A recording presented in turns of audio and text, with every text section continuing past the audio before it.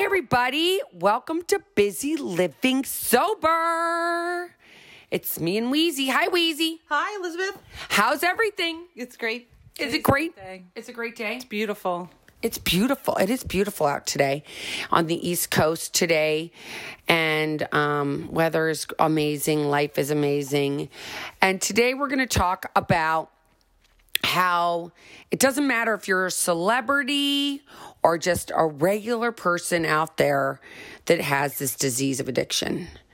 Because I just went and saw the movie Rocket Man, which is a story about Elton John. And oh my gosh, wow. I cried at the end. It was really good. I've heard it was good. I haven't seen it myself. It was really good. It was really good. And I cried, and some people will be like, well, why did you cry? And the reason I cried, at the end, it said he has 28 years of recovery as of now. So he's been sober for 28 years. But when he was in his addiction, I could relate to when I was in my addiction. When you think that alcohol and drugs are it. Like you get in that thing in your life where it's like, it's your God. Right? Mm-hmm. That's what you do all the time. Even when you're somebody that's very talented, like he is an amazing, like he can, by listening, he can play a song, right? Like he hears the music and then he can go and play the music that he just heard. And it's kind of like you and your artwork. Do you know how when you're doing art and you see something and you just draw it? Yeah, I can. My mother is much better at it than I am, but I definitely can. It's a talent. But it's a God-given talent. It's nothing that you ever really went and studied and had many. It's kind of like that with him. Like he didn't have a ton of instructors in the beginning that said, okay, this is how you play music. His mom got a piano for him and he started playing the piano. And it's like you in drawing. Yeah, he just had a gift. I mean, I feel like that as well. And when we have a gift and we don't look at it as as something to be grateful for, and we don't run with it because it's never enough, right? Yeah, I mean, and for him, if we're talking about Elton John, I didn't see the movie, but you can explain it better. But during his addiction, I mean, how hard was that for him to be the talent that he was, and also be using drugs and drinking? I mean, what was that? I mean, to think about when somebody picks up and starts using, and that's what I believe that we all start off. I mean, for me, I think I had the alcoholic brain from day one. Mm-hmm. And it seemed like from watching the movie that he did too. Once he had one, he wanted a ton more. It's that more. But how do I get out of it? Once you're in it, and you think that the only way to get out is by dying, because you would never ever think, I'm going to quit drinking or I'm going to quit using drugs and I'm going to be okay. Because that's the last thing we want to do as addicts. Like, we don't want to give it up, even though we know it's killing us. Right. There's two sides of it. There's the passion side that like you've said before, it was your best friend. So there's that side of it that you don't want to give it up for those reasons, But then the other side for me was that I physically felt like I could not put that drink down. Like, it was not ever going to be a part of my life. The abstinence, it just didn't seem like it towards the end that I was going to be on my own capable of putting the drink down and never going back. Yeah, and so many and I think so many people that are listening, I mean, if you're out there and you're listening today and you're like, oh my gosh, I have this problem and I don't know how I'm going to stop, and you found this podcast and you're like, hopefully this is going to help me and it's going to give me the answer. And I know for him, he ended up going to a rehabilitation center and he finally asked for help. He's like, he couldn't do it anymore. Right? And I think we all get to that place where we're like, oh my gosh, here we are. My life is going so well on so many levels. But in how I'm doing on the inside, that's where it's like the inside is what's always broken. You know, I feel like we all walk around, even Elton John, he walks around with the costumes. He always had to be like so big. He had to wear the biggest costume. He had to wear the craziest shoes and the craziest headgear and the craziest glasses because he wanted that attention. But on the inside, he didn't feel like he was worthy, you know? And I mean, we're the, I guess, the watered down version without the, you know, the celebrity and all that. You know, I've always been drawn since before I even got sober, but, you know, towards the last couple of months that I was, that I knew it was inevitable, that one of the things I did all the time, more than anything else, more than reading about alcoholism or anything like that, was I constantly Googled recovering celebrities that are recovering, you know, addict celebrities, celebrity addicts. I mean, and I just would, I would like every day and I wrote a list of all of them because for some reason it was so, it was so motivational for me to see these people. And because here for me, I was living that life where, you know, most of the time I felt, except for towards the end, that I was putting on a good face. Like I did my work. I raised my children. I did all the things that I was supposed to do. And for the most part, I pretty much did them well.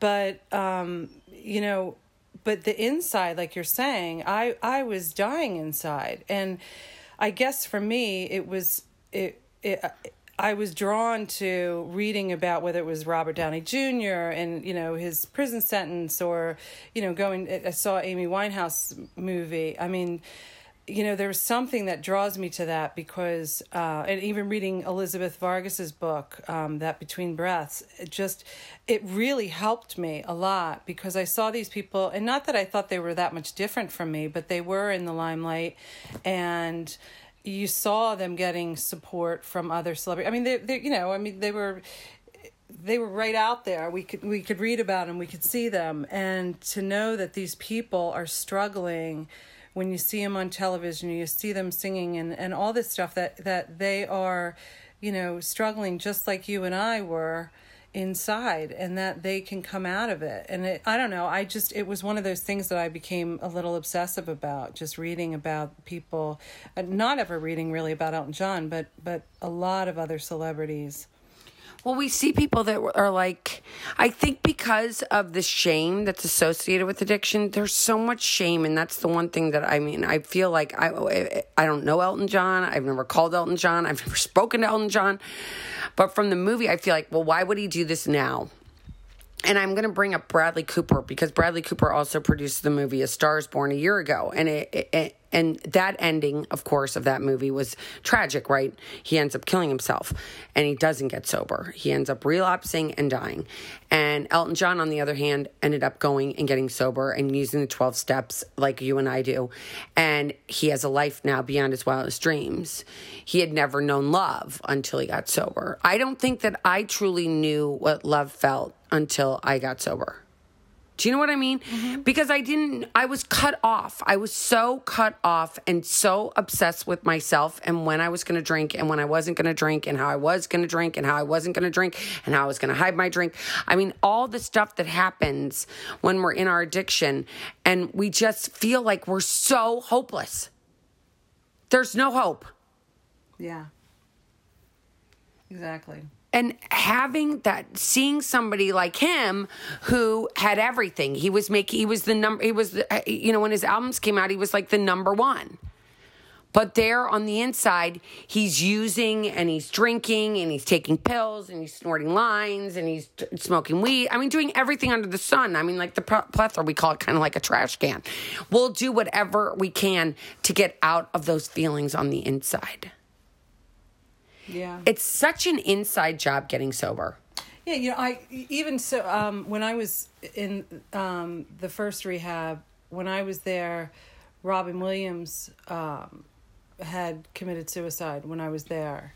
And it was so so tragic, but yet, at the same time, we all, the women that I was with, it was just such an eye opener, just an awakening, just to know that someone of his status and his celebrity, that it was so bad for him that he couldn't, and he had mental illness as well on top of his, alcoholism, but still, here's a brilliant man. I mean, he is brilliant.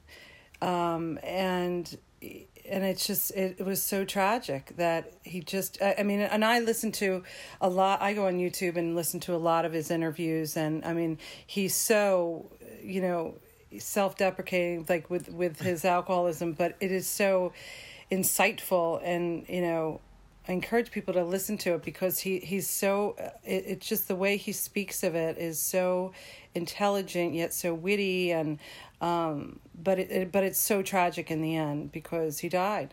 He died. He couldn't, those voices in his head. We all have these voices in our heads that are like, tell us one thing and it's not true. And then we believe the stuff that's in our head. We believe these negative tapes that go on and on and on. And especially when we're in our active addiction. I mean, I can still say that those voices come up now, even being sober sometimes. But those voices that say, you're not good enough. You're a loser. You're not worth it. You're just pour yourself another drink. You're like, if somebody had my life, they would drink too. We give justification for it. We give all these reasons why we can keep going the way we're going. But we know also, on the other hand, it's like kind of like that old movie that we watched during Christmas where they had they had like the bad guy on one side and the good guy on the other on one of the Christmas movies. And it was like, here, am I going to feed the bad guy or am I going to feed the good guy? Am I going to feed the guy that keeps telling me that I am not good enough, that I'm not worth it? Pour me a drink. Yeah. Because that's what it gets to. Well, the part of what I think prevents people from, getting sober is that fear, and the fear and the shame, the exposure. I mean, I now at this point in my life, I'm rarely bothered by. I'm very open to constructive criticism. I wear my life kind of on my sleeve, just because, when you go through rehab and even if you don't, but you get sober on your own without the aid of rehab, it's like you're turned inside out, and as painful and as horrible and uncomfortable and crappy as it is to be in that situation, the rewards on the other side are so great, because and it's not like because you become so hardened, but because you just get to a point where it's kind of okay. It's almost, to me, it just keeps building. When I think about the Elizabeth Vargas interview with Diane Sawyer talking about her alcoholism, and that's all it was a talk about her recovery. And, when they were going into different segments that she was clearly drunk, when she was interviewing, I think it was Katy Perry or something, Diane Sawyer was very ruthless to me, like just saying, listen to yourself, listen. And it was one of those things where you could think like, oh gosh, that must be so horrible to hear. But, she took it so well. And I feel like that's where I'm at now, where, the reality is it is what it is, and it was what it was. And she sounded completely drunk. And if anybody said she didn't, they're lying. Because she sounded horrible on that, just like I probably looked horrible, sounded horrible, like everything. But when you get to, so that fear, just, for people listening, just to put that, to help with that, is that, you do get to a place where it's okay. You feel like you've already been so exposed that it's just like, okay, it's okay. And that exposure really helps you to be open to help other people, because I wouldn't go to, prison and tell my story if I wasn't comfortable in my own skin. And I am, because my regrets are few. And you like yourself today. Right, exactly. And I think that when we are in our addiction, I mean, I know, and I've said this 8 million times, so I'm going to say it again. I mean, I was more fearful to quit drinking than I was to have a baby or get married. And you think about that, like get married to someone you're supposed to be married to for the rest of your life. Of course, I wasn't married to for the rest of my life. But to have kids and do all that. And I think a big fear was like change. It's a big change. And deciding that you want that change more than you want to continue what you're doing. Right. Because with watching this movie, you could see like he was going to a concert, with how many hundreds of thousands of people, I guess, and he couldn't even perform. And doing that in the spotlight, like Elizabeth Vargas did, like on TV, people are watching her. But if you're out there and you're listening and you're like, but wait a minute, I'm not famous and I don't even know who I'm really hurting right now except for yourself.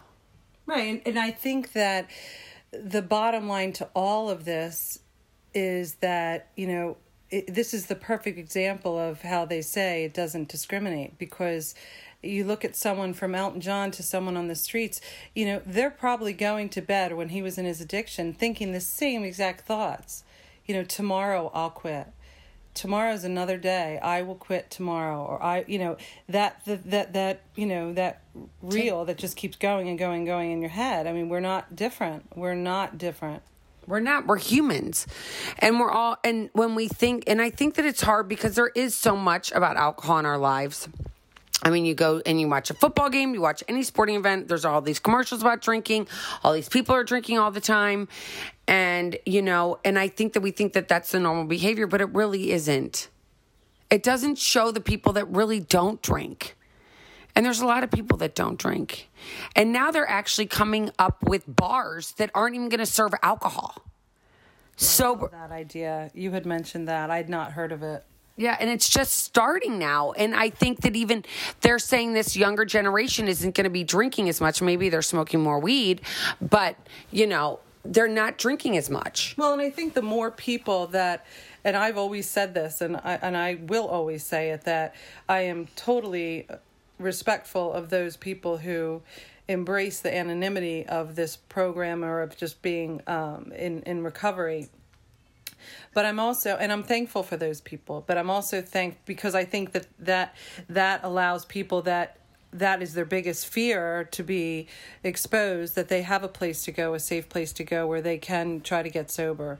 On the flip side of that, I also think that as time marches on and people are more such like yourself or myself, more vocal about it and are out there speaking about it and not and taking the shame away from it, that we will start to see, a difference. That's why bars are going up that don't serve alcohol. I mean, it will change. It will be gradual, but and maybe we won't see that change completely, but it's going in that direction. I do believe that. And I applaud somebody like a Bradley Cooper who came out and said he probably did. I don't know this again for fact, but I know when I walked out of that movie, I thought, oh my gosh, he probably has a friend that story was written about. That was a rock star who never really made it all the way and ended up relapsing and killing himself. And then I applaud Elton John for showing the other side, which is like, I had this disease. I was at the top of my game. He's an ad. He said in the movie, he says, and I'm not going to give up everything that goes on in the movie, but he's like, I'm addicted to everything. I mean, the one thing that I do have to say that I liked is that he said at the end, he's like, and I'm still a shopping addict. I have to tell you guys all, I am a shopping addict. I love to shop. Like, ask anybody. I am definitely addicted to shopping. Do you have that addiction? I did. After I got sober, I think I spent a lot of time shopping. I mean, it's just that whatever it's called clinically, it's like a transfer addiction or something like along those lines. But I mean, it happens. It's our makeup. It's how we're wired. And, so yeah, you don't have the alcohol, then you turn to something else. Fortunately, it's, it's unfortunately you're spending money, but fortunately it's no harm, no foul. But, but it does happen. And And I think that if you're out there and you're listening and you're like, I don't know how to do this. And I think that you can only do it one day at a time. And if it's starting off your day writing a gratitude list, if it's deciding that you want to go check into a rehab facility because you can't do it on your own. A lot of places do take insurance these days, and you can look into that. And you can find a place that you feel comfortable, or you can find a 12-step meeting that's in your community. I mean, you can go to aa.org and find a meeting anywhere in the world. So, I mean, if you're out there and you feel like what am I going to do? I'm drowning. And I don't mean literally drowning, but kind of literally drowning, because we're drowning in our sorrows. We're drowning in the woe is me. We're drowning in the pity party. We're drowning in, like, I don't want to feel, because feelings are too much. Exactly. I mean, the feelings for me were so hard. And I could see that with him. I mean, it's like he had carried around some stuff from his past, from his childhood. And I don't think anybody, for one, goes through this world as a human being without something. And I think if you have something that happened to you, either trauma-wise or in your family that was trauma, and some things, trauma don't have to be as graphic as getting, molested or something, but something traumatic that was happened to you, if you're listening, and knowing that you have been drinking it away because you don't want to think about that thing that you had no control over, but you keep wanting to make it go away. Being able to talk about it and being able to be honest with somebody about it really helps change the whole story. Because once you get okay with it and you realize, I realized something when I got sober. There's this thing yesterday, today, and tomorrow, and I've talked about this before. Nobody can go backwards and change our past. We just can't. We can learn from them. And I was insane when it came to drinking. Wouldn't you say you were? Mm-hmm.